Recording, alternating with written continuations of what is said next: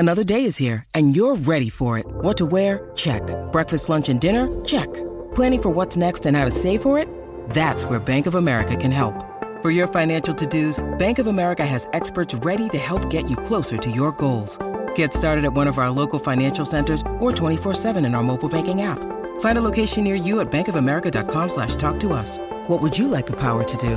Mobile banking requires downloading the app and is only available for select devices. Message and data rates may apply. Bank of America N.A., member FDIC. When you need mealtime inspiration, it's worth shopping Kroger, where you'll find over 30,000 mouth-watering choices that excite your inner foodie. And no matter what tasty choice you make, you'll enjoy our everyday low prices, plus extra ways to save, like digital coupons worth over $600 each week. You can also save up to $1 off per gallon at the pump with fuel points. More savings and more inspiring flavors make shopping Kroger worth it every time. Kroger, fresh for everyone. Fuel restrictions apply.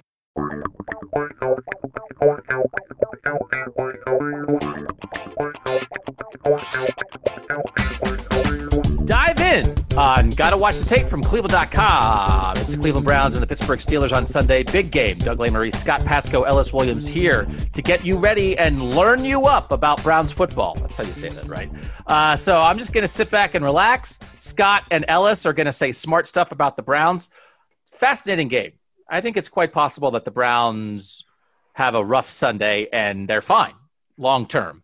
But if they have a good Sunday against Pittsburgh in this moment, like, I don't even know what people in Cleveland are going to do. They're already 4-1. If they come out of this 5-1 with the win over the undefeated Steelers, do people have mid-season parades? Is that a thing? I don't know what the etiquette is on having like a 5-1 parade through the middle of a city.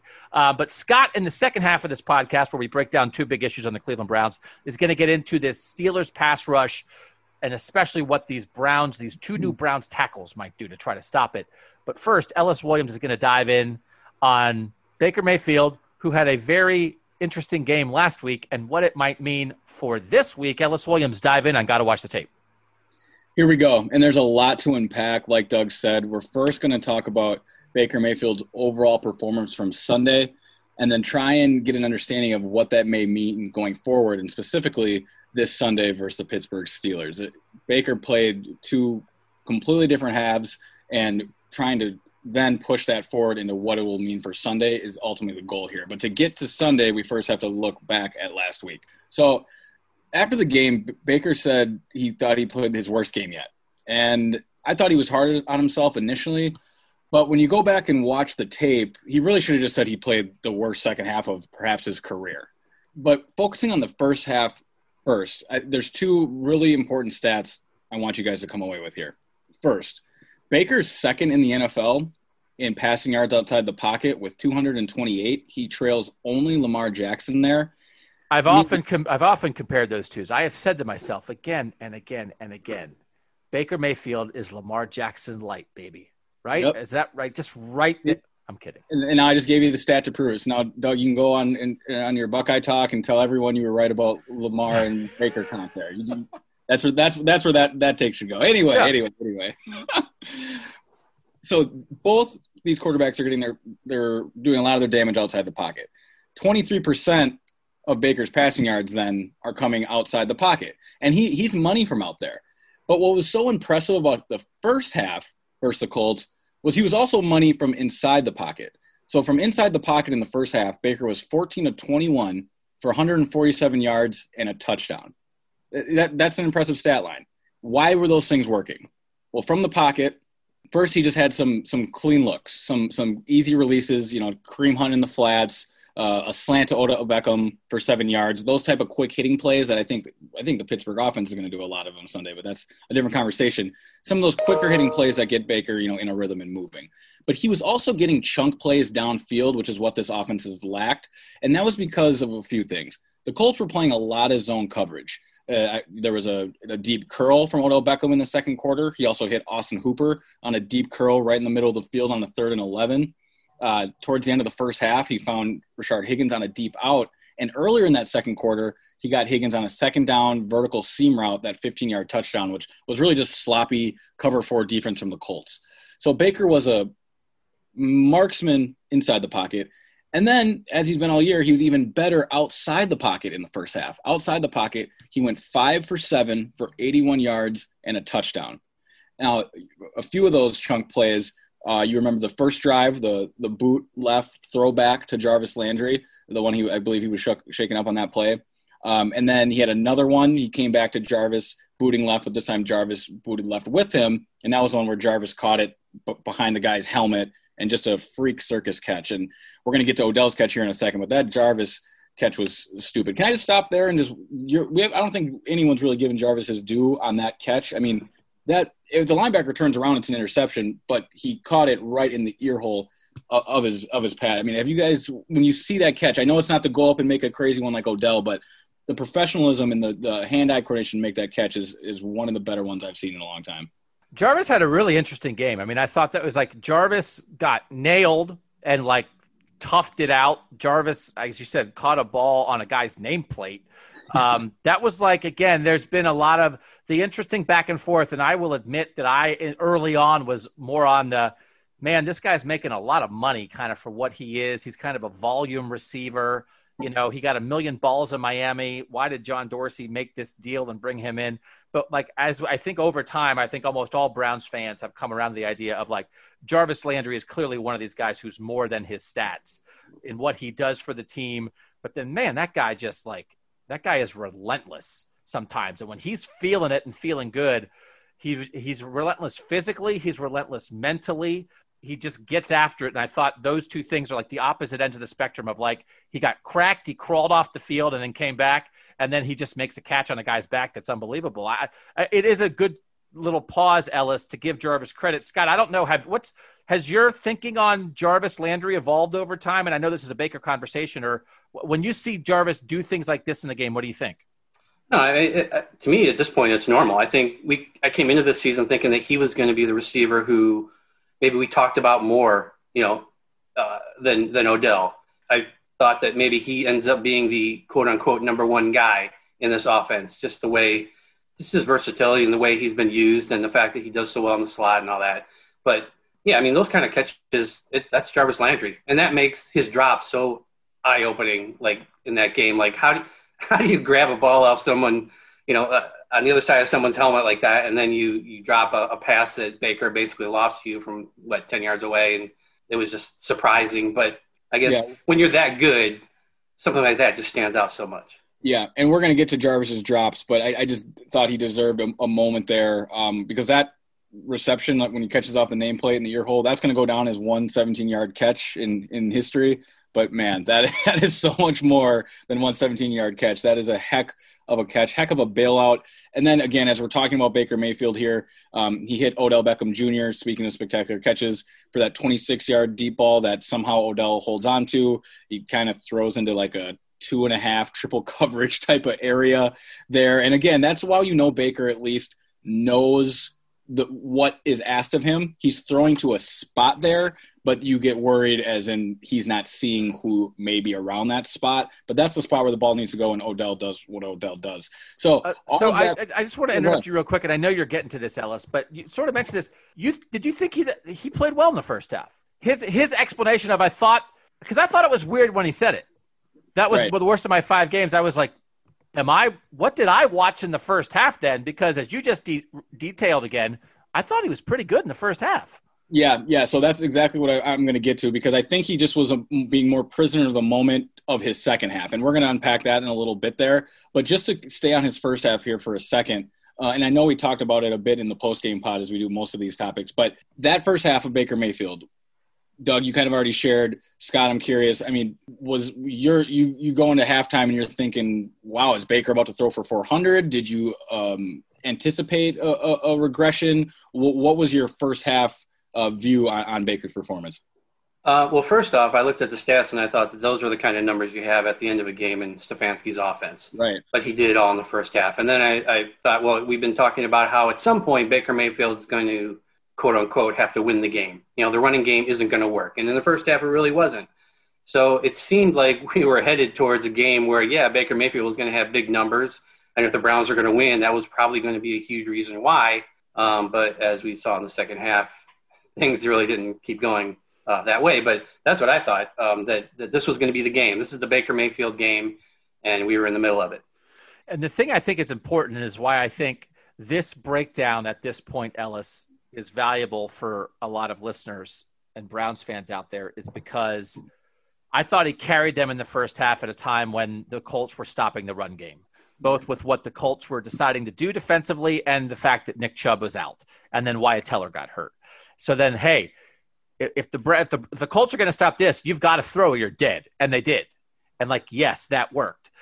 And then if the success of that causes a defense to change and now it opens up something else, then okay, this is how all this works together.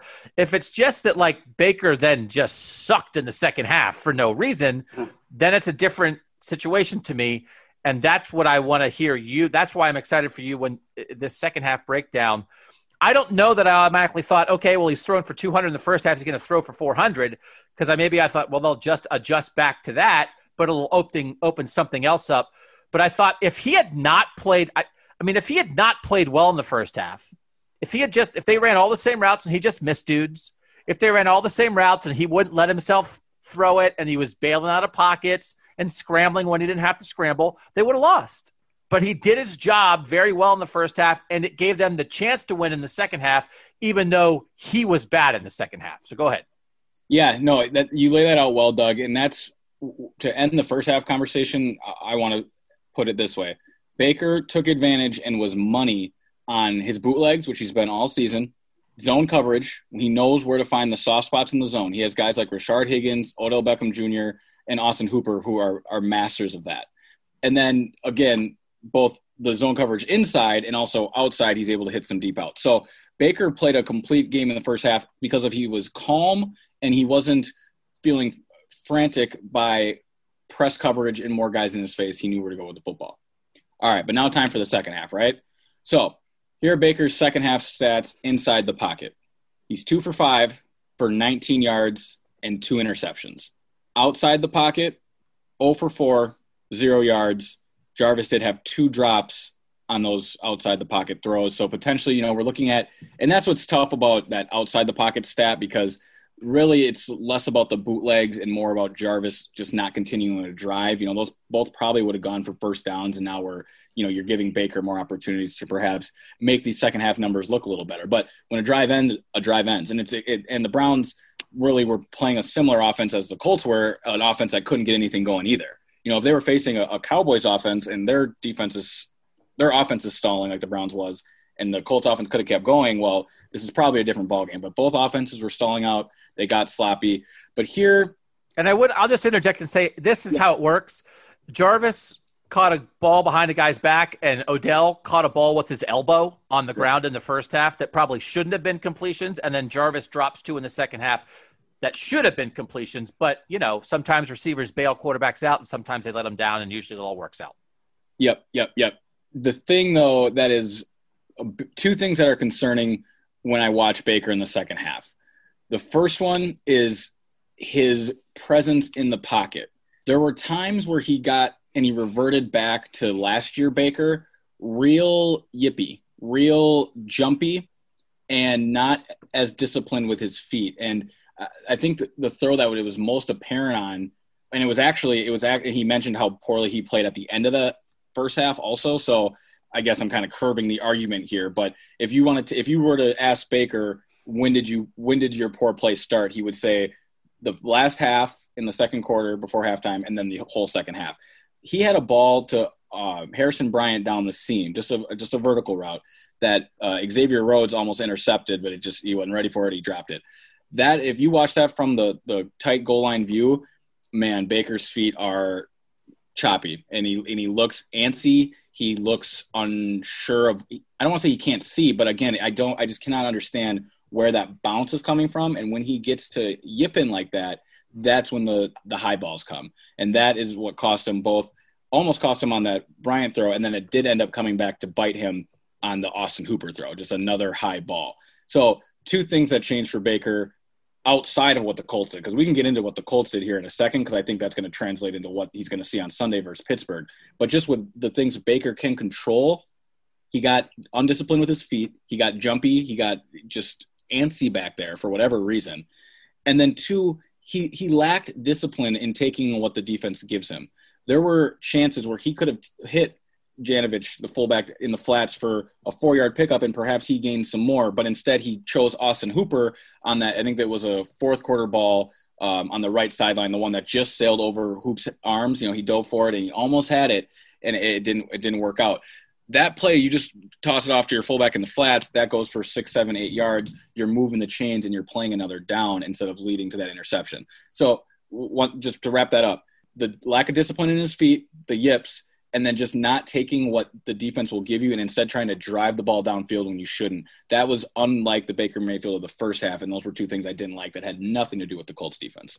Obviously, everybody hates it when on 3rd and 9, a quarterback takes a check down for a 4-yard gain, right? But I do feel like there are times, and there's at least 1 or 2 in this Colts game and maybe in earlier games, when it feels like there are some check downs there for Baker on 1st and 2nd down that he doesn't take. And I don't know, he'll Kareem Hunt will be standing 5 yards in front of him with nobody around him, and Baker's looking downfield, and then will escape the pocket and end up throwing it away. And it's like, dude, you could have gotten 5 free yards there. Ellis, you're shaking your head. You see that. Scott, do you also feel like you see that at times with Baker? Yeah, I saw that a lot in week 1 when the Browns were, I guess, not using play action as much, but you had a lot of empty backfield and Baker kind of trying to figure out where he wanted to go. We saw him pass up even one of those passes on, I think, the one rollout he did in that game. So, yeah, I think the one thing I think that really hurt him last year, and I think the sack numbers bore this out, he ended up causing, Hubbard had the most pressures allowed on the Browns last year, and Baker by himself was second. So he ran himself into a lot of trouble, and I think the fact that they've been able to win 4 games and he hasn't, played perfectly, and that he's had these kind of issues, especially this last week in the second half, I think is somehow a positive for this team. But the key then is just keeping it to this one half and not making it something where it continually happens, because this week they're again going to face a team that can do everything the Colts did. And, you don't want Baker having those issues again. So the thing that I will say, and this is part of a larger Baker conversation, and I don't want to throw you off what you're talking about here, Ellis, but the thing to me with Baker is I'm always okay. I mean, I think a lot of times we talk about sacks and interceptions and checkdowns and big plays as separate things, when actually it's all of them connected. And and completion percentage, that kind of thing. And it's like, well, if you're taking a couple sacks because you're trying to hang in to make a big play, if you're throwing a couple interceptions because you're trying to give your guys a chance to make a big play, if you're not taking check downs because you're really looking to make a big play, and the result is you kind of have a lot of sacks, which really is more of a QB stat than an offensive line stat. You kind of have a lot of interceptions. You don't check it down enough, but man, you are blowing defenses up with the big plays that you make. Then I'm okay with all that other kind of negative stuff. To me, the thing that is the issue with Baker at the moment is I don't really think the sacks or the lack of checkdowns or the interceptions are really the problem. I just think there need to be more big plays on the top end that make all those worth it. And it's not, to me, it's more the lack of big plays than, hey, he should reduce these other things. I'm kind of waiting for, because I think he, again, it's an inexact dumb guy comparison, but it's like Brett Favre made a bunch of freaking mistakes, and then he did a bunch of crazy things that won his team games. And that's where I think Baker's fallen short a little bit, that I'm okay with some of the mistakes. I just wish there was more boom to make up for some of the busts. But anyway, that's just me. No, but I'll piggyback off that, because now you're getting into an offensive philosophy conversation, which I really like. And it sounds like Coach Maurice would love to have Brett Favre under center, but I don't think you'd be a huge Baker Mayfield guy. But I'll tell you who is a Baker Mayfield guy right now, and that's his current head coach, Kevin Stefanski. Kevin Stefanski doesn't want what Brett Favre was doing. I mean, look, if you could have a legend quarterback and tailor him to your offense, that's one thing. But what Kevin Stefanski cannot stand is, of course, turnovers. I mean, you ask him anytime there's interception, there's not one he'll take. And then I thought there was such a good takeaway on, I wrote about it, the Browns' final drive there, and how the importance of keeping the clock running. This is not an offense about kill shots. It's an offense about reducing the probability that you'll lose. And I don't want to get into that coach speak where it's like, well, you played to not lose. You got to play to win. No. I think the best football coaches play to reduce their chances of losing and really just let the other team make mistakes if they're going to make them. I mean, I think Kevin Stefanski a few times would have been fine punting down to the 8-yard line again and letting Phillip Rivers go up against Myles Garrett. If the other team's going to make mistakes, just eliminate yours. And that's why the Baker thing is an issue right now in Kevin Stefanski's offense, because like you said, Doug, if the big plays were there, then it's those no, yeah, those throws. Baker's not quite making those. So, but now I can't let Kevin Stefanski off the hook completely here either for Baker's second half, because two things, the adjustments that the Colts made that I want to talk about, that Baker really, there's not much Baker could have done without an adjustment himself, is they came out and they started playing a lot more man defense and a press man too. There was a play where I think it was a third down and he had Odell isolated to his right in the third quarter, I believe, and they just ran a hitch route, just a 5-yard hitch route. And the corner on Beckham, which I believe was Rhodes, was on Beckham the whole time, and the ball just kind of sailed out of bounds. I don't know if it really even hit Baker's hands. But that play had no chance anyway. Even if Odell catches that ball's going for a 3-yard gain. That's a pass you make versus off coverage, pre-snap determined, and you give your guy an opportunity to make a play after the catch. So both the Browns receivers need to do a better job of getting open. They're not going to get open 100% of the time. But now here's where the big plays come in. I would have liked Kevin Stefanski, and I wouldn't be surprised if he dials up versus the Steelers some double moves on the outside for these receivers. Because when you have corners that are saying, all right, we're just going to be in your face, we're going to beat you, we're not going to let these zone hits keep working, Baker, we've got to start sending you deep on some double moves. So, Doug, I think the deep shots without play action are coming, but regardless, I'm saying I would expect some double moves now to the point of needing more explosive plays downfield, because this short game stuff, I think defenses are going to start taking that away. So the main thing is the Colts went from a lot of zone in the first half that Baker picked apart to a lot of man in the second half that he had trouble with. And your expectations. So here's my interpretation of this. It feels like there are times when Baker has trouble with hitting a guy like exactly coming out of a break, or a guy, it's like, man, you just were off by a stride there or whatever. When he's going against a zone, and like there are times when it's like Odell runs a route and like settles in a zone and is sort of standing there between three guys, and Baker will rip it. And then it's like, okay, now you're man to man. And if your timing's off by half a second, now you're running a curl or a hitch, and now the one-on-one DB might jump the route if you don't throw it on time. And then I feel like the other thing that Baker is the other thing that gets Baker in a zone, he kind of is aware of what everybody's doing. Sometimes in man-to-man, he sees the single man coverage, and then he does not see the help. He does not see the linebacker underneath. He does not see the safety coming across. He does not anticipate a lineman dropping into coverage. And it's that second guy helping in man that messes him up a lot. And maybe that messes up a lot of quarterbacks. What you're saying and what my layman eyes see, I don't know that I would ever play zone against Baker Mayfield. Because if you are scared, if you're saying Ellis, then, well, then, okay, that's man up. But then that's okay, now Odell might run by you on a double move. Is Baker hitting those? Right. Exactly.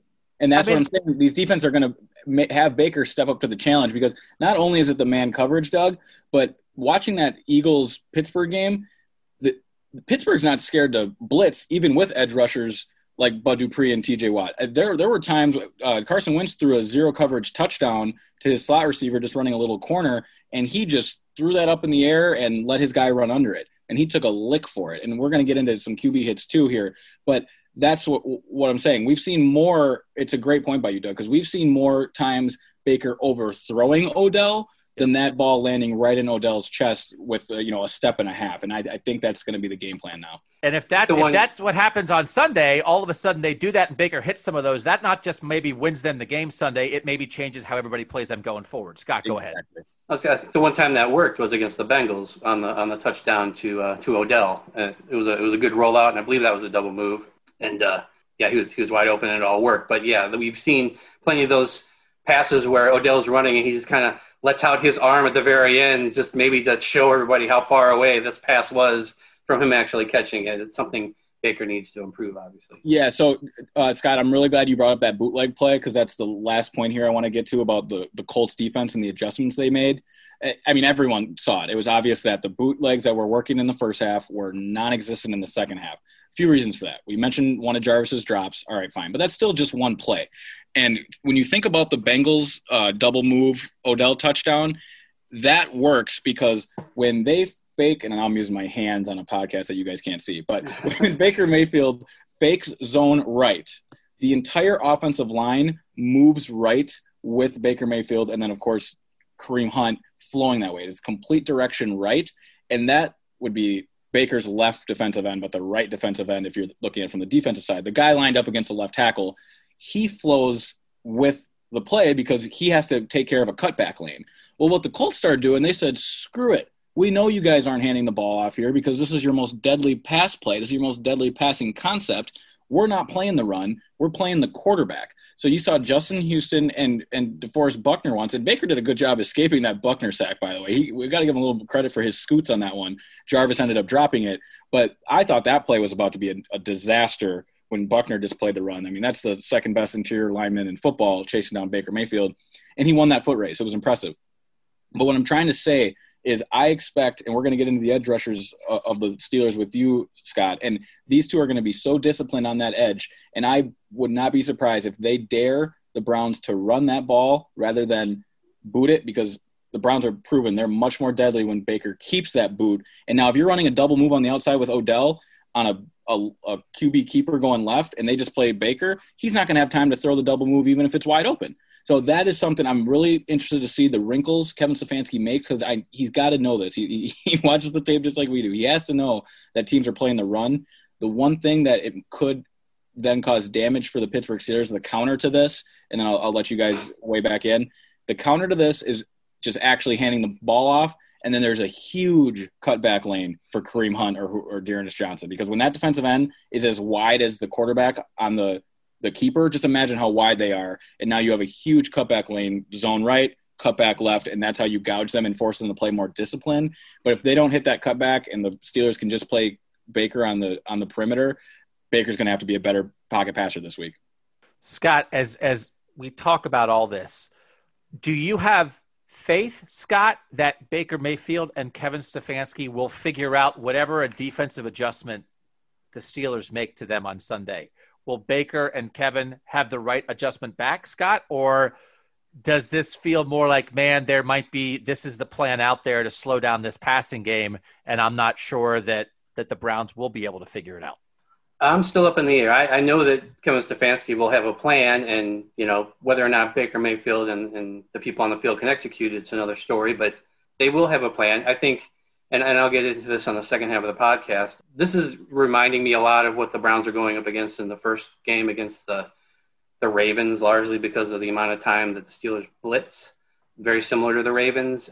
So I wouldn't be surprised if we see some similar things. It didn't really work out great for the Browns in that game, so I don't see them coming into this game with the same plan, but now they have that experience, so you build off that and you make adjustments. And I mean, they're a better team now than they were in week one, obviously. And I think this probably ties into both of these topics here, but tell me again if I'm wrong. Is it one of the things sometimes if a team's going to play a lot of man on you and you have defenders who are turning and running with receivers and you get a pass rush, that's when the quarterback has a chance to step up and run because there aren't defenders waiting for him. And I do think there are times, it happens a lot more in college, I think, and I'm just sitting here trying to think of the game in my head.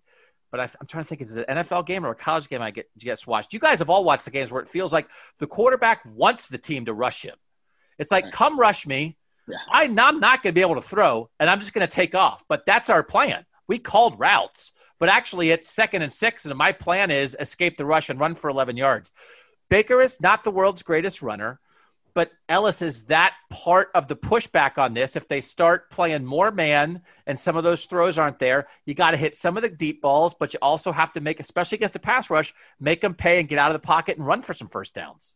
Yeah, Doug, I'm glad you brought that up. Watching the Steelers-Eagles tape, I was really surprised with the lack of eyes on Carson Wentz. I mean, I'm from their slot corner all the way to Joe Hayden. They did not care where Carson Wentz was going to be. Not every snap, but I'm just saying when it came to that man coverage, those third downs, and you can't get beat, they were much more concerned about getting beat by their man than what the quarterback was doing. So Baker may have some chances, and I don't think they're going to come on the edge. Again, this defense is going to do a great job setting the edge. He might have to step up and run, through a 3-hole and behind Treader and Batonio and find his gaps that way. And now you're in a dangerous place. Now you're going to have the help coming in, and you're not going to probably get to the sideline to get out of bounds. You're going to have to be wise and slide and whatnot. And that's my last point on this Steelers defense and why this game is going to be so interesting. Baker's going to need time to throw. He's had the time to throw, but there's going to be moments, and Scott's going to get into this too, he alluded to it. There's going to be moments where it doesn't matter how good the offensive line blocks because Pittsburgh's just going to blitz you, and they're not going to have – the Browns will not have enough guys to stop that blitz. It's just a simple numbers game. Last week, Carson Wentz was rocked 11 times. The most Baker's been hit all year was 6, and that was versus the Ravens, which there's a correlation there. That's the reason why Scott brought it up. But, hey, on Gotta Watch the Tape, we've kind of already established we throw that Ravens game out, right? We throw it out. So he's really – the next most he's been hit is 4 times versus Washington, and then the Colts hit him 3 times.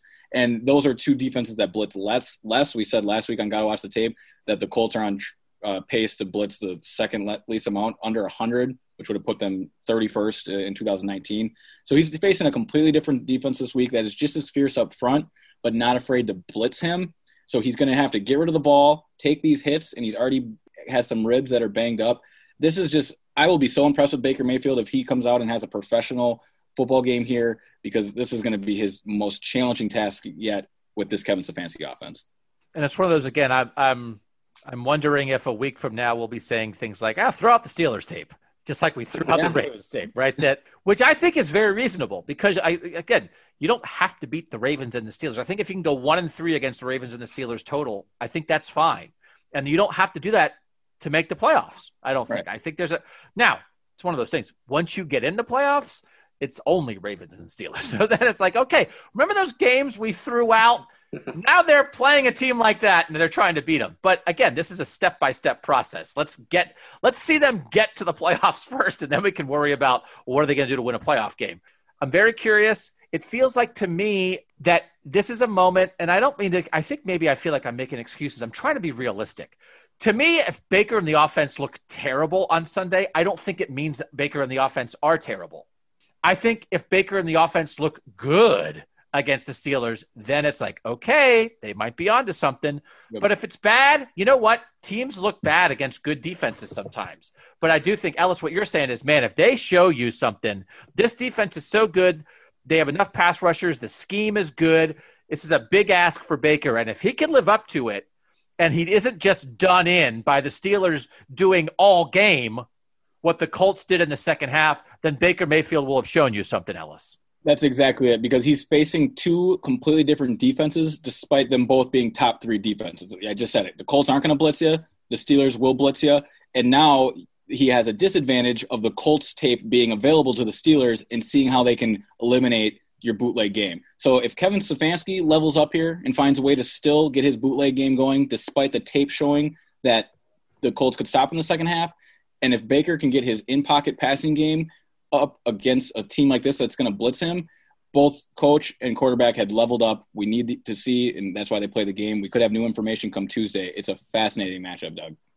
All right, a lot of these things, what you're talking about, Ellis, is connected to what Scott's going to talk about next. It's trying to protect Baker. It's what this Pittsburgh defense is going to bring from a pressure standpoint. It is super interesting, and I really like the idea. We know that, you know what, the Browns defense isn't perfect, right? So we are always going to talk about the Browns defense at times, but I'm glad here on this Friday going into this game, it feels like to me if the Browns are going to win this, they're going to have to find a way to move the ball on this Pittsburgh defense, because I don't think they're going to shut down Big Ben and Chase Claypool and Juju Smith-Schuster and James Conner and everybody on this Pittsburgh offense. So we're going offense heavy with the Browns. Thanks to Ellis for that deep dive. Scott Patsko up next, diving into protecting Baker Mayfield on Gotta Watch the Tape. All right, back on Gotta Watch the Tape. Ellis broke it down for us. Scott Patsko, you are up. Dive in. All right, so last season, the Browns had trouble at tackle, and we all know that. Greg Robinson, over 2 years, not good. Chris Hubbard's performance actually was worse, though. I think a lot of people, Greg Robinson's left tackle, and we think about that. But Chris Hubbard, gave up 80 pressures over the last 2 seasons and 12 sacks. We're not going to get into this, but he's actually worse in the run game. Can I say I did think Chris Hubbard was worse than Greg Robinson last year. Good. And I would like to say, and I said, Chris Hubbard, swing guy who fills in, great. Chris Hubbard, right tackle, making a decent amount of money as a starter, not good. Not a winning team. Continue. That's very correct. So anyways, enter Jack Conklin, the biggest right tackle free agent prize this offseason. And then, of course, they draft Jedrick Wills. But first here, I want to really focus on Conklin because he's going to be matched up with TJ Watt. Watt has made a case, along with Myles Garrett, for Defensive Player of the Year. He's also taken all but 4 of his pass rushes from the left side. So he's going to be over Conklin pretty much all day. They don't really move Watt around like you see Myles Garrett move around on different sides. So it's going to be Conklin versus Watt. And the reason, here's, I guess, some reasons why this is a huge matchup. ESPN Analytics has this new metric that they came up with that measures performance in the trenches, and it basically measures the rate at which a pass rusher can beat his block in 2.5 seconds. And then on the other side, it's the rate at which a lineman can keep that block for 2.5 seconds. And the result is they call it win rate percentage. TJ Watt leads the NFL among edge defenders in that stat, 30.4% win rate. Garrett's actually 7th. Jack Conklin leads NFL tackles in pass block win rate, 98%. Wills is actually 9th at 94%. So both sides of the Browns line are doing well against the pass. We talked last week about how the Browns offense and the Colts defense were like strength against strength, but it's similar this week. But really, with Conklin and Watt, that's really strength against strength. I think Conklin is 6th in PFF pass blocking grade among tackles. Watt is 4th in pass rush grade among edge defenders. He's 1st overall in defensive grade among edge defenders. So Myles actually is 1st in pass rush grade, and I feel like I should mention him when we're going through this so people can kind of get an understanding of how Watt compares to how the way Garrett's playing this year. I mean, if you've been a Browns fan for the last couple of years, you know about Watt, but he's really having a comparable season to Myles Garrett. He has 23 pressures, 4 sacks, 8 QB hits, and then Conklin just doesn't allow that stuff to happen. 4 pressures, 1 sack, 1 hit. It's worth mentioning, this is just going to be the second time Conklin has played the Steelers. The last time was in 2017. Watt was a rookie back then, and at that point, he pretty much played exclusively on the right side, so Conklin really didn't match up with him. He saw a lot of Bud Dupree that game, and Bud Dupree had 1 pressure. Conklin gave up 3 pressures, 1 sack. So that's pretty much his experience against the Steelers. But anyways, if that's not enough hype for you, I don't know what to tell you. I mean, that's pretty much the marquee matchup, I think, as far as the Browns offense and Steelers defense goes. And I will say, what was the game that Conklin missed this year? He missed he didn't play against Bengals. Yeah. And I don't know what the grades show. I felt like in that Bengals game, again, to Chris Hubbard, I thought Chris Hubbard played fine. It didn't feel like in that game my God, where is Jack Conklin? Which, again, the way my mind works is oh, well, look, I thought Chris Hubbard sucked last year. Now Jack Conklin can't play, and Chris Hubbard fills in, and he's just fine. They overpaid Jack Conklin because I'm a stupid idiot. Well, Conklin's 6th, like I said.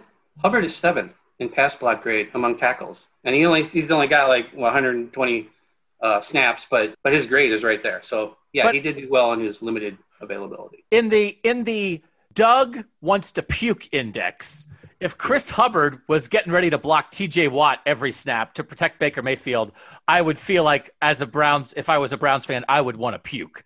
And I don't think people should feel that for Jack Conklin. I think you maybe even said this, Scott, this is why they signed Jack Conklin. You don't sign a guy to whatever gigantic contract he got for 2 games a year, but this is what they did. I mean, if Jack Conklin is your TJ Watt stopper, I mean, you can't put a number on that. That's how big a deal, because, and it goes back to what we're talking about with Ellis. Does not Baker have as much time to throw as almost anybody in the league right now? That Baker, again, we feel like Baker is making progress.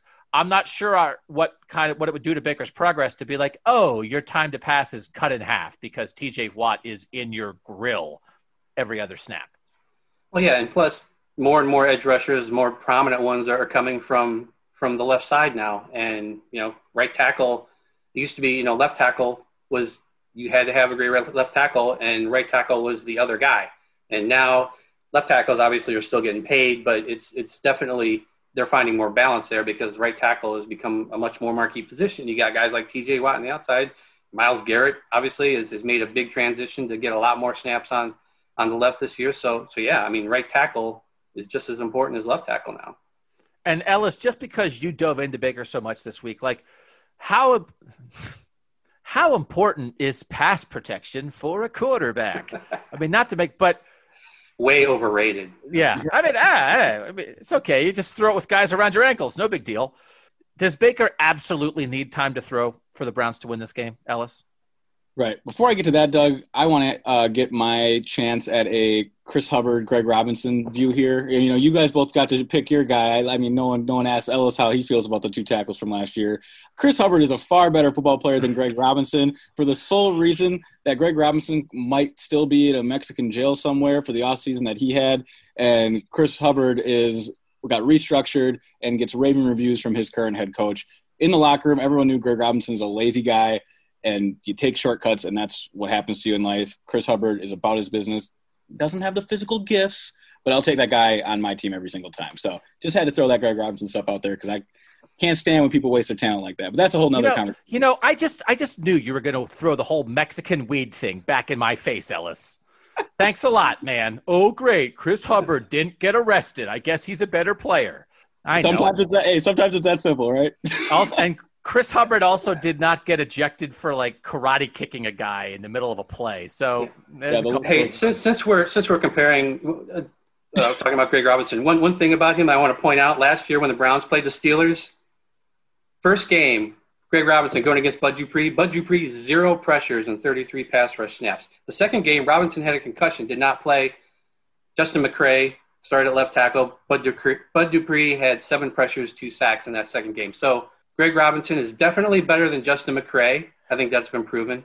Watt was the same guy. He had 6 pressures in the first game, 7 in the second game going against Hubbard. So make of that what you will. That's my one positive thing to say about Greg Robinson. To that I say this: a dead clock's right twice a day. Doesn't mean I ever want to buy one. You'll get a few good ones out of Greg, but that's about it.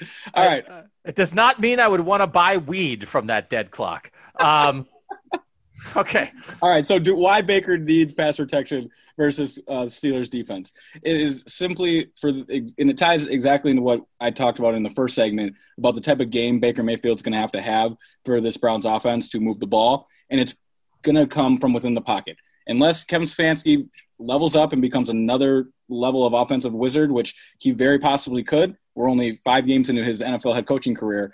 But if they start eliminating the bootlegs and start making you play left-handed, making the Browns play left-handed where their strengths aren't available to them, then it's going to come down to Baker Mayfield standing in that pocket and letting it rip against man coverage. You can't do that with suspect tackles and elite edge rushers like T.J. Watt and Bud Dupree. So, Scott, it feels like, I think you are making a very good point to Browns fans that T.J. Watt is like Myles Garrett. Not that that's a revelation, but it is a good reminder because everybody believes in Cleveland and around the NFL that Myles Garrett is playing as well as any defensive player in the league right now, and T.J. Watt's right there with him. Earlier this week on this podcast, we talked a lot about how the guy opposite Myles Garrett at defensive end is, Pittsburgh has a guy opposite T.J. Watt at the other defensive end, which feels like that is that one of the primary differences in this game, that they have 2 edge rusher guys they can use to get after you. Yes and no. Bud Dupree is not. I kind of want to call him like the Olivier Vernon of outside linebackers in a 3-4 defense like this. Bud Dupree does not get to the quarterback at the rate that T.J. Watt does. He is not somebody who he's basically he's a lot like watching Olivier Vernon, where I think on the last podcast you mentioned how it was kind of the same thing over and over. But Dupree isn't someone who's going to throw a bunch of moves at you. He's going to take advantage of opportunities. Do not try to block him with a tight end. I saw that against the Giants. They tried to do that multiple times, and it just had disastrous results. But he's somebody who I think benefits from the Steelers' type of play, and that is blitzing. They blitz 48% of the time, almost 49% of the time. They lead the NFL. And you're going to see a situation where they're going to have your three linemen. You got Watt and Dupree on the outside, so you got 5 guys there on the line, and then you have a linebacker or a cornerback kind of sneaking into the gaps and being around the line of scrimmage and trying to figure out who's coming, who's dropping into coverage is the chore. And they're really excelling in finding those gaps. Even if you keep somebody in, like a running back to block, to try to pick up the double teams, they're kind of holding off on the rush, and then they'll find out where that double team is, and that's when the guy will come kind of on a delayed blitz. The Steelers have, what is it? I think it's Mike Hilton and Vince Williams, linebacker and cornerback. They've combined for 11 pressures, 5 sacks this season. So the chore here is trying to figure out where it's coming from. And while you're kind of locked in on the outside, you got Stephen Tuitt in the middle, who actually leads the Steelers in pressures this year with 25. He's got 4 sacks. He's tied with Watt and Dupree. So you're flushing people forward, and the middle of the defensive line is getting them. A good example of this was against the Eagles last week. The rush kind of came up through the middle. They blitzed. They had a linebacker and a cornerback, and Carson Wentz was just flushed to Watt's side. Watt got him by the ankles. Against the Broncos, Drew Lock tried to keep a running back in to double Watt, and Devin Bush just kind of sees that happening and basically has a clear path to Lock and nails him, and it's an incomplete pass.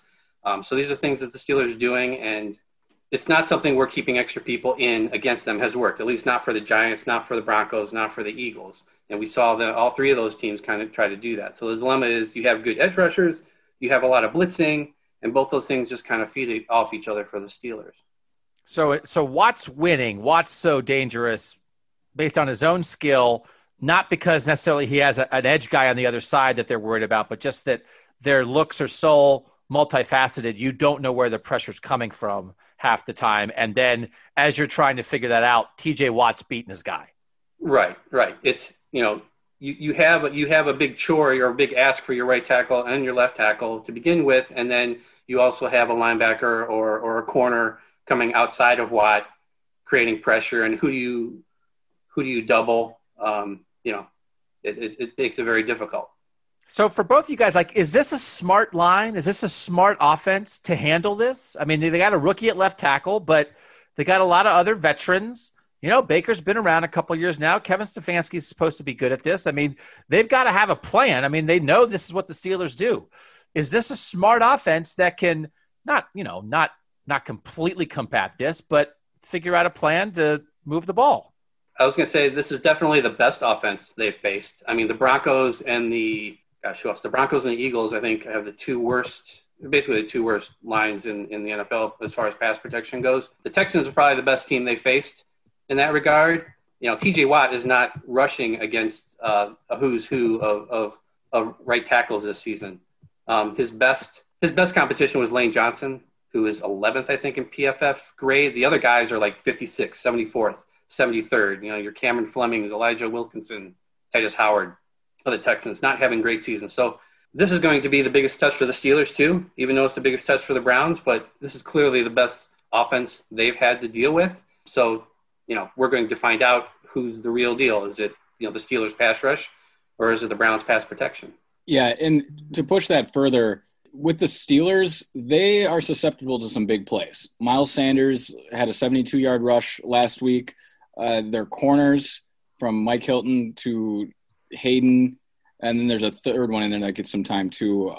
Point is, neither are graded above 60 on PFF, and that is a testament to the moments when they're blitzing like that. You really put your corners at a disadvantage if the blitz doesn't get there, and now they're one-on-one and a deep curl can be given up. So those 2 points I'm trying to make are, first, there are going to be chances in the run game to pop some big plays, and then there's going to be chances when you're facing a zero coverage, all-out blitz type of situation where if Odell runs a corner and just beats his man, well, there's not going to be anyone to tackle Odell after that. So the Browns are going to need some big plays from this offense when at times there's going to be baked in negative plays. Baker's going to get sacked a handful of times this week.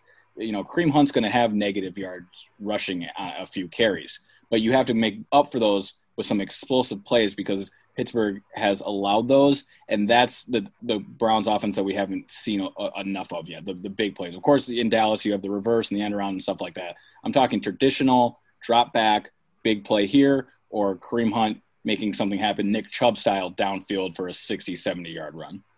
So, Scott, what is the best plan for this? Is it get the ball out of Baker's hands quickly? Is it take those, go for big plays? Is it run the ball on them? What is the best way to try to deal with what this defense does? Well, I think what we might see is maybe something similar to what the Browns tried in week 1 against the Ravens, because as I mentioned earlier, the Ravens are second in blitz percentage. So what the Browns did and what you saw a lot of in week 1 were empty backfields and very little play action. And it wasn't necessarily a bunch of receivers on the field. It was moving, Nick Chubb or Kareem Hunt out wide. It was getting your tight ends out wide, and they're kind of just emptying out the box. You're emptying out the middle of the field, and the Steelers and the Ravens are still going to blitz, but at least you're not trying to figure out who's coming in front of you. You're creating space where they're actually leaving somebody open on the outside in order to come. That's something that the Eagles actually tried to do in a way last week. They play 12 personnel more than the Browns, which is 2 tight ends, 2 receivers on the field. They actually went away from that. They actually played 11 personnel 75% of the time against the Steelers. So they tried to get more receivers on the field, and they did spread out a lot. But what they did is they kept a running back in the backfield next to Wentz pretty much all game, instead of taking that person and splitting him out wide and forcing the Steelers to cover another person. That's something that the Browns did. I think it was in the first half. I charted the first half and then like the first drive of the Browns against the Ravens, because after that it was like 30-6, and the game plan didn't really matter anymore. But on those possessions, Baker had 9 empty backfields against the Steelers. And basically he had 5-man protection. He had 5 people going out on routes. He was 4 of 7 for 48 yards.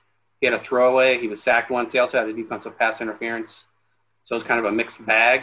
So I'm not saying that's going to work. I'm saying that's something they've tried against another team that blitzed a lot. It's something we could see from them.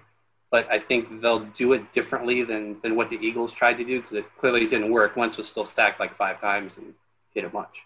So I want to get both you guys on this then. Scott, you first. You guys have said, or we have said, that Baltimore game was almost like the third preseason game, that it was like Kevin Stefanski having a recall. There was no preseason, whatever. And then it felt like they learned a lot about like who they are and who they aren't. And the reason we're throwing that game out is because the offense starting in week 2 looks a lot different than week 1. But for this game, Scott, are you saying that there is some stuff they should have specifically learned from Baltimore, so that maybe we threw out the Baltimore game in a lot of other ways, but was that valuable learning time? And do you have an expectation that they should handle a defense like this much better, because Kevin Stefanski, first of all, it's not his first game calling plays, and second of all, he did learn things from that Baltimore game that he will apply against the Steelers? Yeah, I think preparing for this week, I have more, I guess, an appreciation of them actually trying to accomplish things in that first game than I did originally. It seems clear that they wanted to try to combat the Ravens by spreading them out, and that's why you didn't see a lot of play action. I would hope that they're in a better place now and have a better understanding of why things worked and why things didn't. I mean, remember, they turned the ball over on the first 2 drives that game, which certainly hurt. But if they do it again, I think it's kind of obvious that that's a plan they have. But they don't have Nick Chubb this time. We saw that Kareem Hunt was kind of on his own as far as running backs go last week. So that's something to factor into this.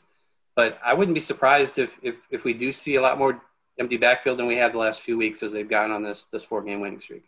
Do you feel like that Baltimore game should have been a good learning exercise for this Pittsburgh game, Ellis? I hear what you guys are saying. The only reason it gives me pause is because when it comes to developing a game plan, watching tape, it's the responsible thing to do as a head coach to put your players in a position to win, to learn from previous tape, not do something that will possibly run you into what the Steelers want you to do. If you just run into the mouth of this defense and try and get on the perimeter with them in boots, perhaps that isn't the best game plan as we're comparing it to Baltimore. But my reason for pause here is that just because you come up with a new game plan doesn't mean you can execute it, because it doesn't work to your strengths. So again, if they come out and the Browns are in empty and Baker's taking some quick hits and they're moving the ball quickly, then this is a new version of the Browns that we're going to have to start considering as an arsenal in their offense. Because right now they're a run first, zone, power, counter, and then they want to pass on the perimeter and bootleg you. That's the Browns offense right now. If they can that now become a spread team with 4 or 5 wide and slowly get you down the field and then maybe hit a big one, that's another arsenal to this offense, another layer that makes them even more dynamic. We just haven't seen it yet. So I think it's right. I bet they're practicing up on this stuff, but is it going to work? That's why they play the game. I have to see it before I can say it's going to happen. I think the bigger learning tool is what the Eagles did in really changing the trends that they done through the first few games. They were totally different from what you would expect from the Eagles. And the Eagles generally play a lot like the Browns. So they saw that here's a team that really changed what it was trying to do, and it just did not work. So I think you learn maybe even more from that. So, Scott, when we are back on Gotta Watch the Tape next Tuesday, will it be that, the Browns offense looked pretty good and found a way to move the ball, whether they won or lost, that, it was a positive Sunday for the Browns offense, or do you think this is going to be a rough Sunday for the Browns offense? I would be surprised if it's a rough Sunday. I don't see them – this is going to be a tough Sunday. I don't think I'm going to come away with I'm not expecting to come away with big questions about whether or not this offense is, quote-unquote, for real against a good opponent. But I think it's going to be – this is their toughest task so far, clearly. Yep. Doug, you coined the phrase, this is going to be the Browns miss Nick Chubb game. And you could have said that about last week, but the offense of the Colts ended up – they didn't need that much firepower.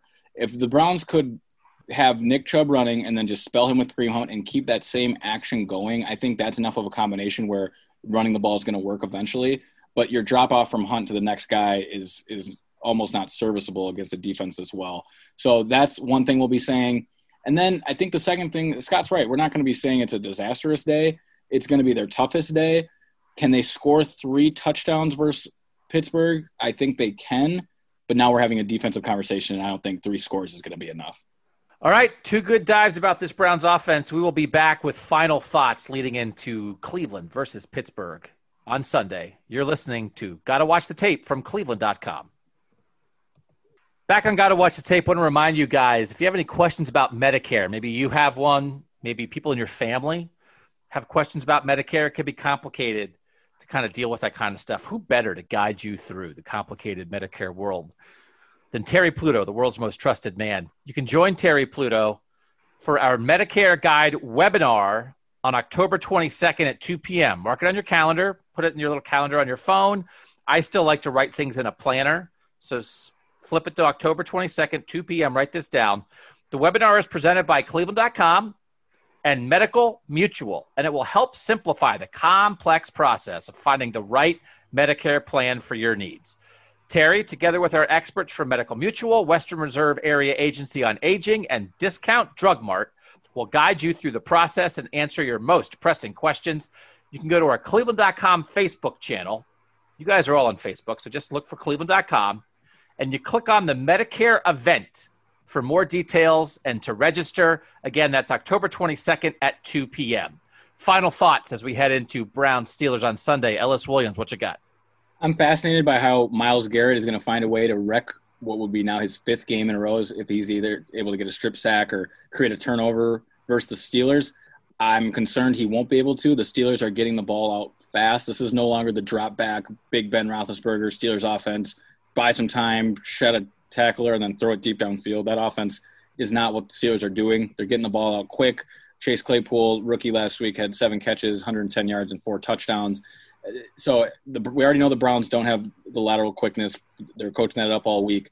But the goal of getting the ball out quickly is you neutralize pass rushers like Myles Garrett. How does he affect the game when he's not able to get to the quarterback? And if he's not able to, then how do the Browns defend this quick pass game of the Steelers? It's going to be the difference when it comes to the Pittsburgh offense. I'm curious about Browns kick coverage. Mike Prefer this week said they're going to make some changes in personnel. It's often one of those times it's like, hey, your kick coverage stinks. Is it your fault, coach, because your scheme is bad, or is it the player's fault? And it's often it's like, it's the player's fault. We're putting new players in. So I do believe it, though, a lot of times, sometimes you have some injuries and your second-team guys who are special teamers, suddenly you're playing defense. Now you're playing third-team guys on special teams, or you're playing tired guys on special teams. Mac Wilson's one of the guys that Prefer said wants to be in on more special teams this week. So I'm curious to see, A, who some of the personnel adjustments are, and B, do they cover kicks a little better? Because if you think this is going to be a close game, and it's a 3.5-point line, I think, I mean, field position could be it. I mean, if they pop a couple kick returns that set them up on short fields, that could be the difference between winning and losing. They got to get that figured out. Scott Patsko. I'm really concerned about the back of the Browns defense. Ronnie Harrison, concussion, did not practice on Wednesday and Thursday. And Carl Joseph still out with a hamstring, has not practiced this week. So it looks like perhaps Sheldrick Redwine is going to get a start in the secondary. He had his first snaps of the season last week and obviously came up with a big interception. I think maybe one thing that Browns fans can put some hope in is that Redwine actually played pretty well against the Steelers last year, especially in the second game. So he only started 5 games, and those were 2 of them. Actually, the second Pittsburgh game was his first start. The back of the secondary has been an issue all season, and now they're dealing with injuries there. And the 2 guys, or Ronnie Harrison, one guy who had actually played well in limited action, is probably going to be out this week. So it's not good against Ben Roethlisberger, who I think has 10 touchdowns, 1 interception this season. He's playing well. Jumping off Scott very quickly, Bill Barnwell from ESPN, I always love columns like this, ran through like, hey, here's 14 trades I would make in the NFL. And the trade that he had involving the Browns was trade David Njoku for a safety. I think he had him to San Francisco. I don't know who the guy was. Would you guys be interested in that? Is there some, I mean, Njoku might be the obvious one because you got 2 other tight ends, or is there something else? Would you try to make a move specifically for a safety if you were the Browns before the trade deadline, Scott? I mean, people have been proposing that since the minute Grant Delpit went down. I think that's been the popular thinking, is that you move Njoku, who earlier this year wanted out, for a safety where you clearly needed help. So, I mean, Harrison Bryant, I think, has gotten to a level where you could say that Njoku is movable. So, yeah, I mean, if you can get somebody in here who can play consistently in the back of the defense, the Browns can certainly use that. And I think they could get by with Bryant and Hooper. You have a surplus at a position until you don't, and 3 sounds big, and then 2 sounds like the minimum. With how much Kevin Stefanski needs and trusts his tight ends as the focal point of this offense, I don't see him parting ways. Keeping that room with 3 guys he completely trusts, I think, gives him a security and a focal point of this offense that he knows no matter what happens to either his quarterback or his running backs being banged up, he's got trust within that tight end and offensive line group as a whole.